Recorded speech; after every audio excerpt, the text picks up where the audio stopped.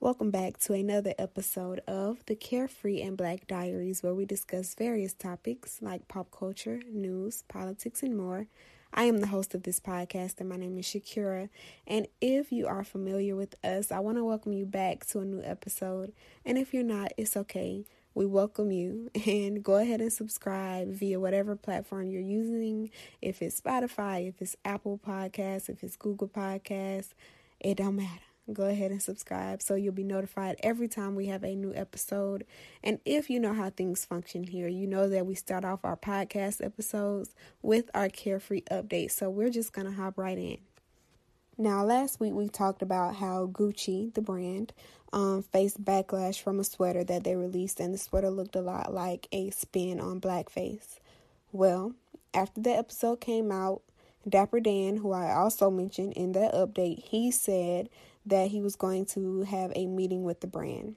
Well, they met, and Gucci announced that they want to do better, and in a quote that they released, they said, Gucci announces the first 4 initiatives in a long-term plan of actions designed to further embed cultural diversity and awareness in the company. And they also went on to say that they accept full accountability for the incident, which exposed shortfalls in their ongoing strategic approach to embedding diversity and inclusion in both our organization and activities. All of that is a quote from them.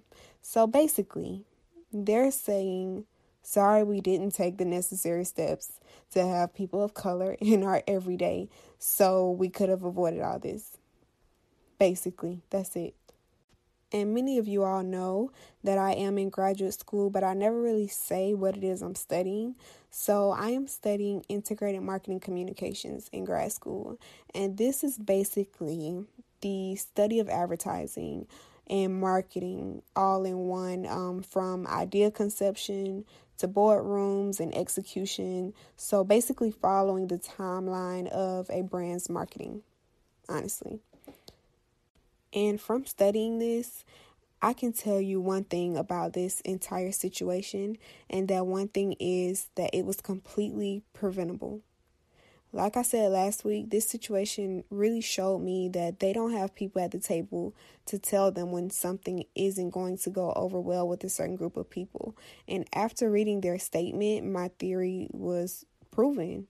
Like, why are you just now going to focus on diversity and inclusion? Like, that shouldn't have been an afterthought. Brands have to start being proactive instead of reactive. Instead of having to go back and apologize for something being offensive, do the necessary research beforehand and hire people from different ethnic backgrounds, because you should be doing that. That's it. Like, that's a basic rule of thumb for all brands. Not because you're under fire, now you have to go and try and put out the flames. Especially brands that we're spending our dollars with. Now, I'm not telling you to stop wearing your Gucci belts. You do what you want. But I am going to try to make a conscious effort this year to spend my money with Black designers and Black brands. That's something that I am going to do, and something that I would encourage you to do as well. Now, in other news, Colin Kaepernick settled his case against the NFL last week. He filed back in 2017 saying that the owners of the teams were colluding to keep him from playing on all NFL teams because of his kneeling during the national anthem. So we don't know what the terms of the settlement were, but I'm sure he's going to be feeling a whole lot better now that it's over. I respect him so much. He never gave up, and he kept his integrity, and I just will always have all the respect for him. However, the fight is still not over, because we are still facing issues from things like this, because our next Carefree update is about an 11-year-old boy who was arrested in Florida, my home state. He was arrested here after a confrontation for refusing to stand up for the Pledge of Allegiance at his school. So this happened because a substitute teacher insisted that he stand because he wouldn't, and he said that it was offensive to Black people. He said the pledge was offensive to Black people, and the teacher allegedly asked, well, if it's so bad here, why don't you go another place to live? And allegedly, his response was, they brought me here, and her response back to that was that he can always go back. We know what that means when people say that. When they say you can always go back, they mean back to Africa. So this teacher, she called a school resource officer to the classroom, and they arrested the little boy and took him to a juvenile detention center.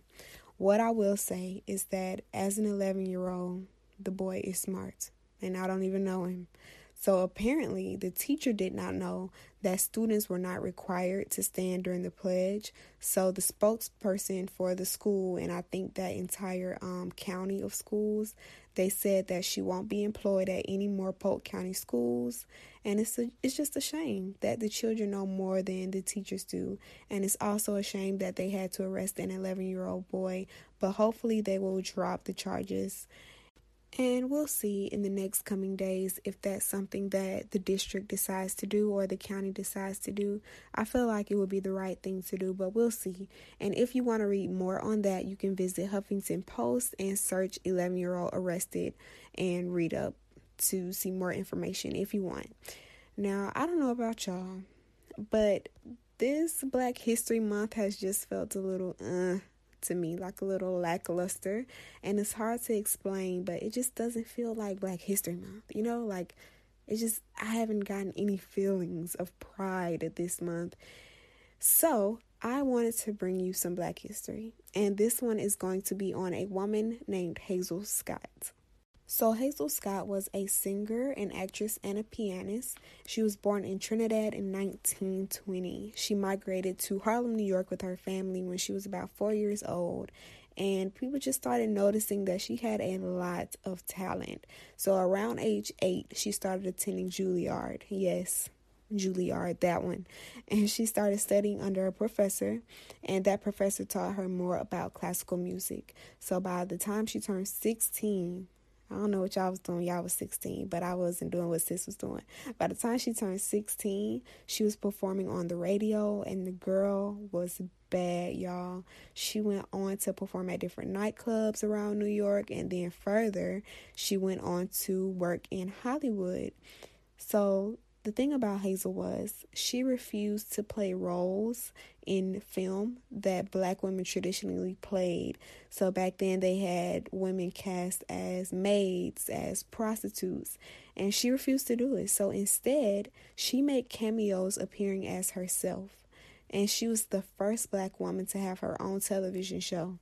No, it wasn't Oprah. It was Hazel Scott. She paved the way for all of this. And the name of the show was called The Hazel Scott Show. And if you don't want to take my word for it, you can head to our Instagram at Carefree and Black Diaries and check out the video of her playing 2 pianos at the same time. We posted the video on Sunday. Yes, on Sunday. So it should be maybe the second or third post on the page that you'll see. Check her out. She was so dope, and you'll see how lit she was. But yeah, we don't talk about her enough, so I wanted to make sure I shared that knowledge with you all because I just found out about her last year. And I don't know, it's like we talk about Billie Holiday, we talk about Eartha Kitt, we talk about Nina Simone, but I have never heard of Hazel Scott before. So if you want to share it with someone, share it with a friend, send the post to a friend, share it with your mom. I told my mom about her. She didn't even know about her. So yeah, share it with somebody. We got to keep this knowledge alive through the years. So yep, let's have a word from our sponsors, and then let's talk about what we got to talk about today. Hey, it's Kaylee Cuoco for Priceline. Ready to go to your happy place for a happy price? Well, why didn't you say so? Just download the Priceline app right now and save up to 60% on hotels. So whether it's Cousin Kevin's Kazoo Concert in Kansas City, go Kevin, or Becky's Bachelorette Bash in Bermuda, you never have to miss a trip ever again. So download the Priceline app today. Your savings are waiting. Go to your happy place for a happy price. Go to your happy price, Priceline. Success. Something that we all aspire to have or reach, depending on how you view it.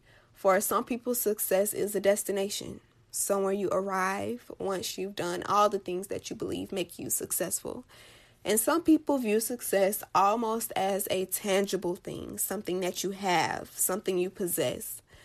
And some people view success as a state of being, to be successful. I think I'm a combination of two. I view success as both a destination and a state of being. So I want to be successful. That's the state of being. But I also believe in traveling the path to success. That's the destination part. I don't necessarily view success as a tangible, because if you have something, in my view, I believe that if you have something, a tangible item, you could always lose it. However, none of these views are wrong or right. It really all just depends on the person. But one thing that I've been wrestling with in my head is defining success for myself. Yes, I believe it to be both a state of mind and a destination. But outside of that, what is success? Who defines success for everyone? Like, we hear all the time, he's the most successful person in his field. She's the most successful businesswoman in her field. But who sets these parameters? And if we don't even know the guidelines or the checklist of items that are being used to determine who is successful and who isn't, how can we ever know when we've reached that pinnacle of success? So y'all know me. I just had to see the definition of success. And I was surprised. So success is defined as the accomplishment of an aim or purpose, the attainment of popularity or profit, or a person or thing that achieves desired aims or attains prosperity. So if we follow the dictionary's definition of success, couldn't the most popular person in your town be considered successful? I mean, it does say someone who's attained popularity. It doesn't place any restrictions on how much popularity. And it also says a person that achieves desired aims. So again, if we went according to the dictionary's definition, couldn't the guy whose goal in life was to have his own barbershop be considered successful? I mean, if that was his aim and he did it, that's success, right? One thing I've learned is that success is not as concrete as we believe it to be. And because many of us fail to define success for ourselves, we're then left with everyone else's standards of it. And that can be extremely risky because you've left yourself open to the world's version of what you should be, what you should acquire, how much you should have, and so much more. I don't know about y'all, but I refuse to let other people and this world dictate my version of success. And as listeners, I want you to have the same mentality after this episode and on throughout your life. So there are 3 reasons I've come up with as to why it's absolutely critical to define success for yourself. So first, you have to define what success means to you on your own terms so that you aren't constantly comparing your journey to someone else's. I tell you no lie. About a month ago, maybe 3 weeks ago, I texted my friend and I was just like, I don't really vent much, but I needed to vent this day. And I said, I just feel like I'm not doing enough. Like, I'm looking at all these people on my timeline doing this and that, and what am I doing? Like, I'm just not doing enough. And her response to me was, you can't look at other people and base your journey's timeline on theirs. Now, did I already know this? Of course. But sometimes you just need that friend to remind you of what you already know. So there's a saying, and it says that you can't compare your behind the scenes to someone else's highlight reel. When you see people on social media, they are not showing you the work that they put into their thing. You only see the finished product. So why subject yourself to your own scrutiny, knowing doggone well you should be grateful for where you are instead of where you were or where you could have been? We have these thoughts like, man, I could have been living in this city, going to this school, at this job. Well, guess what? You could have been dead broke too. So you could have been wondering where your next meal was coming from too. So be thankful for where you are in the present. Live in this moment and be present. I know where I want to go. And I know I'll get there. And when I do get there, I want to be able to remember the right now because I was present. I was here. We live so far ahead. It's like we're on autopilot all the time. Or at least I know I can get like that, where I'm thinking about a homework assignment I need to do, a podcast I need to record, a blog post I need to write, a video I need to film. And those thoughts can consume so much of your time that I forget to be here. I forget what's right in front of me. You have to find a balance in being productive about the future while also remembering that the future is not here yet. Take small pauses to just look up at the sky or, look around you while you're at a red light. I tell you no lie. I was in traffic the other day and I looked out at my window. I looked out of my window and I saw a palm tree that I had not noticed in all my 24 years of traveling on this same road. And those moments when you're driving and you think, dang, when did this car get in front of me? That's because we're thinking about so many other things. We don't even see what's right in front of us. Be present and define success on your own terms and stop comparing your journey to others. Live in your right now. Embrace your right now. Even though sometimes it can be discouraging, you can feel defeated. Step outside of that and know that everything is going to be okay. And one day you're going to look back at these days and see that these days are really preparation for where you're going or where you're at in that moment. So that's number one. The second reason you need to define success for yourself is so that you know what you're striving towards. And that way you won't feel like you're chasing something out of reach, like you're on a hamster wheel. I know that so many times, once I've gotten something or I've accomplished something that I've wanted for a while, I'm like, okay, that was nice, but what's next? That way of thinking is a byproduct of not having a concrete and set in stone definition of success for myself. So, example, I always wanted to be in a magazine, right? My entire life. So last year it happened. And I remember being so excited. Like, I'm in a magazine. Wow, I always wanted this to happen. And then the high passed. And I thought, okay, what's next? That was because I did not define success for myself. And God has a very funny way of showing things to us. And what I learned from that was you have to be specific. I said I wanted to be in a magazine. I did not say for what reason or for what purpose I wanted to be in a magazine. Just that I wanted to be in a magazine. And God said, okay, here you go. I got a full page to myself, and the text next to me, the story was about a failed date. And it wasn't until maybe a month later that I thought, I want to be in a magazine and have it note what I do, who I am, what I create, what I stand for. I wasn't specific at all.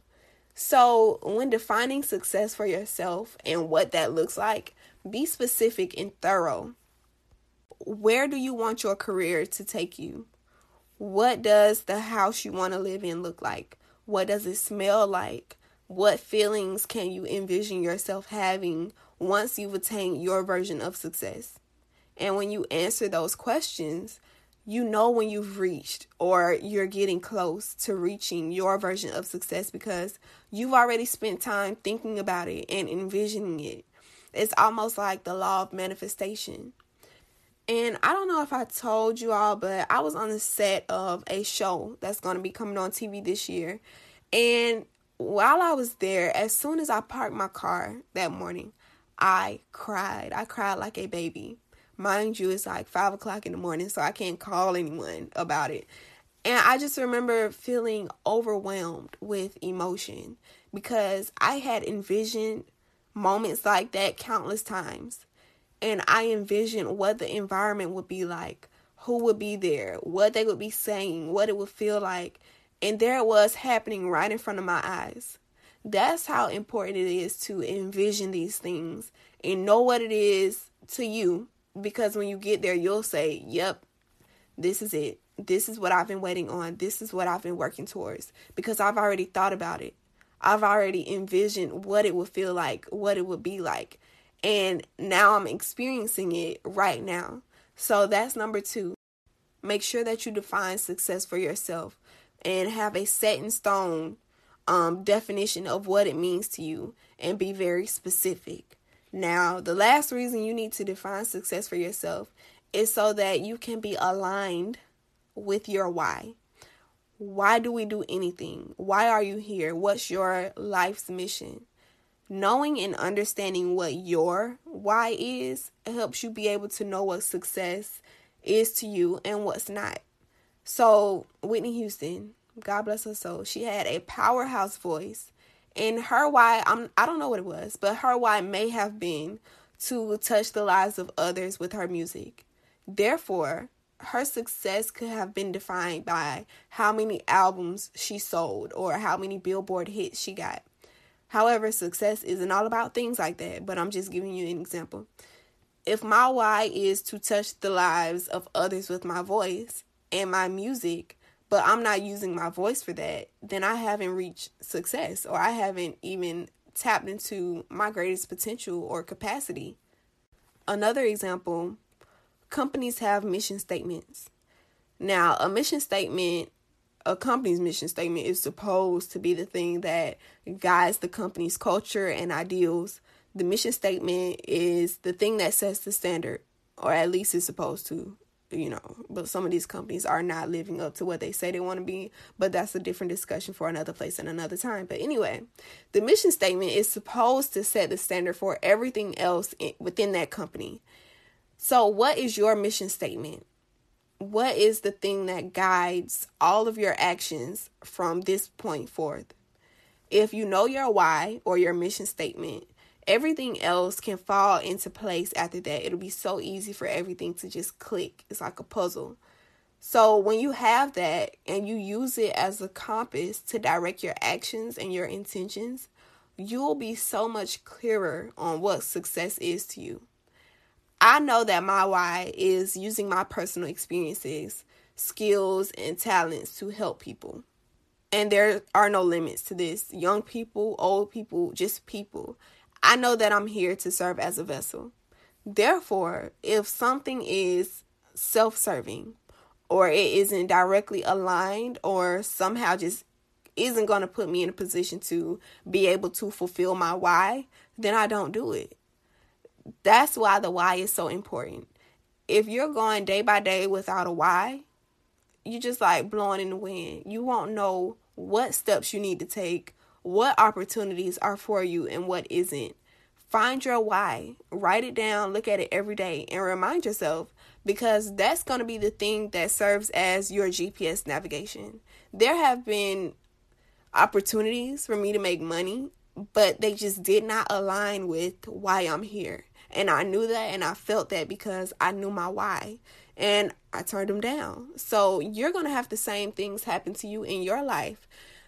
Find your why, and that's going to help you be so much clearer on everything else. So 3 reasons it is super important to define what success is to you.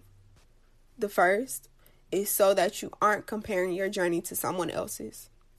The second is so that you know exactly what you're striving for, and when you arrive, you will be able to recognize it.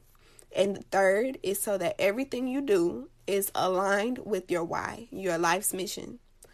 But one more thing I want to leave you all with is be okay with your version of success, and don't let others tell you what you should or shouldn't be doing in terms of success.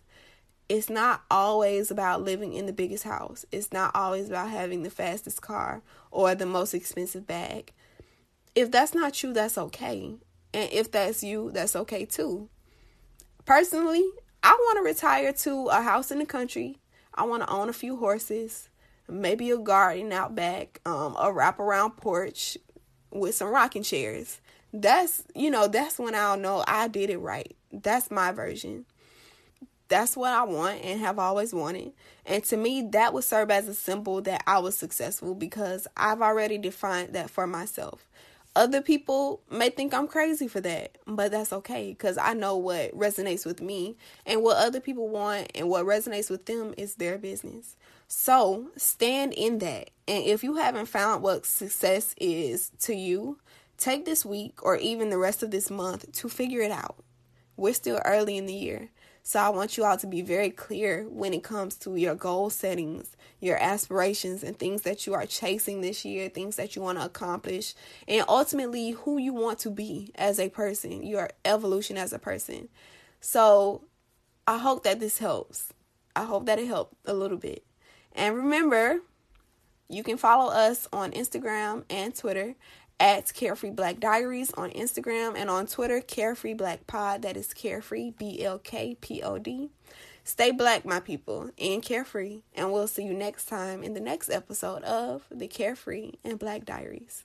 Bye, guys.